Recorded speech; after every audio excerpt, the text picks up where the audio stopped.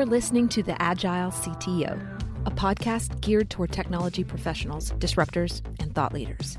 This show will aim to cover industry trends, new technologies, the life of a CTO, building dev culture, stories from some of today's leading CTOs, and so much more. If you're looking for conversations centered around where the industry is going, this podcast is for you. Let's get into the show.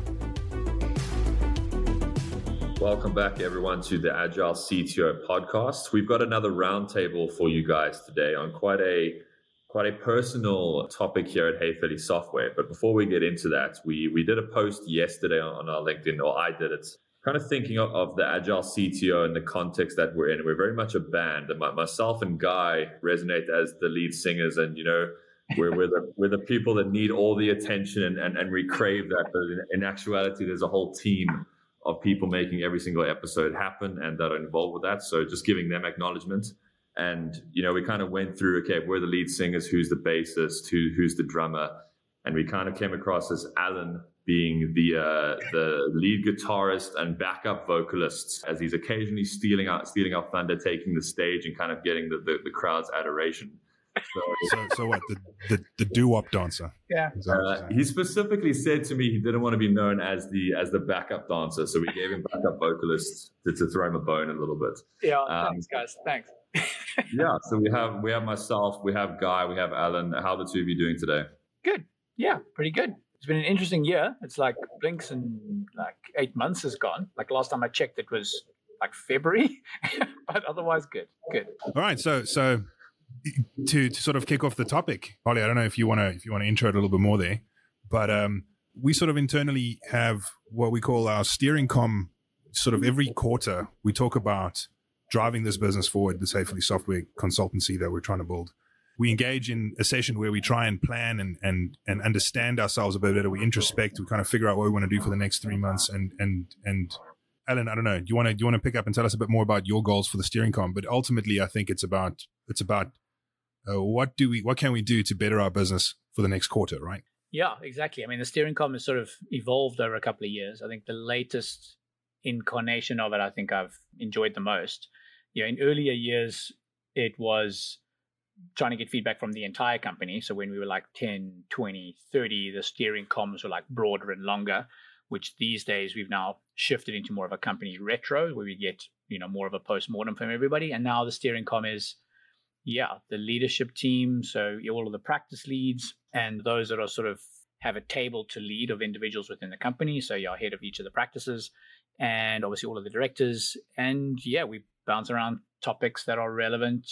The more recent one we've sort of done is a lean coffee approach of putting a bunch of topics on the board and working out, all right, what's most on our minds as a leadership team that we feel we should spend this morning or this afternoon like unpacking. Yeah, it's good fun. Also a bit of time for us to hang out and talk about some non-company stuff and get to know each other as well as a group. So I really enjoyed the last two, and in particular the last one, 2 weeks ago. Yeah, it's a great excuse for a beer and a steak lunch. Exactly. Awesome. Yeah, that too. Yeah. Okay, awesome. So that brings us to our topic today, which is what we're here to talk about, of high performance. If you know anything about Hey Philly Software, you would have seen that all of our branding is chatting about high performance and high performance dev teams. And in that steering com, it became one of our main topics of conversation. And we kind of realized that everyone has a slightly different definition of what we perceive as high performance, whether it's from the technical standpoint, delivery standpoint, per team, per individual. And so we're using this platform as an extension to that conversation to kind of take it further and dive a bit deeper. So I don't know, Guy, if you want to kick us off about maybe a summary of kind of what we spoke about in the steering com. Yeah. And I think high level, we want to dig into each of these topics a little bit more here on this call. I mean, we've done a pass at it during our steering com. I don't think we've landed on the answer yet. So I'd love to extend this conversation out to the community that's listening to this podcast to kind of offer your opinions as well. We want to hear about it. We want to hear the challenges you've faced. We want to hear what your definitions are so we can learn from the best, right? So we don't know everything. So let's jump into it. But yeah, I'm keen to have that conversation. But yeah, I think we boiled it down to the concept of looking at high performance from different facets, from different lenses, right? And I think the three lenses we landed on was, what is a client and their engagement with us as a consultancy perceived to be high performance? what does us as a consultancy, the Hayfully software business, and the teams that are in our company perceive to be high performance, and what does high performance mean to an individual, and what do they do to achieve that for themselves, right? I think those are the three major categories. I'm certain there are more, so please, anybody who's got any other ideas, share them with us. But I think let's dive into those three and sort of unpack what we've discussed during our steering comms, our various conversations on the side, and everything else around this that we've been going over the last couple of months. So, Alan, do you want to kick us off and just talk about the first one? Let's dive into that.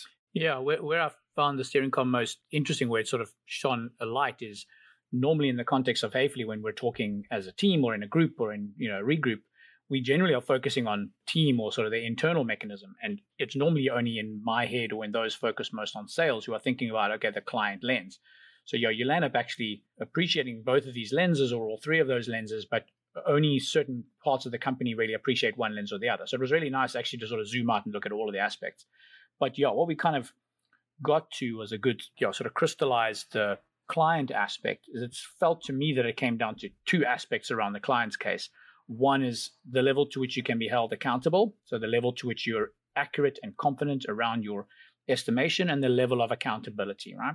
I think any client that sees a team that's not very accountable and doesn't really care about their estimation or their accuracy, I don't think can carry the high performance level at all. So I think that boiled down to one. So that sort of accountability also covers the being accountable to your estimation and your accuracy around it. The second one in that sort of client lens was how well their expectations are aligned and kept aligned and move with the times as things happen. So in an ideal world, you want to exceed their expectations, but sometimes the best you can do is just keep it aligned, especially with clients that have high, their projects are real candidates for agile development. They are very swift. They're moving quickly. They're super fluid. In those cases, I don't think if you're keeping close comms with the client, I don't think you can wear the label of high performance either. Yeah.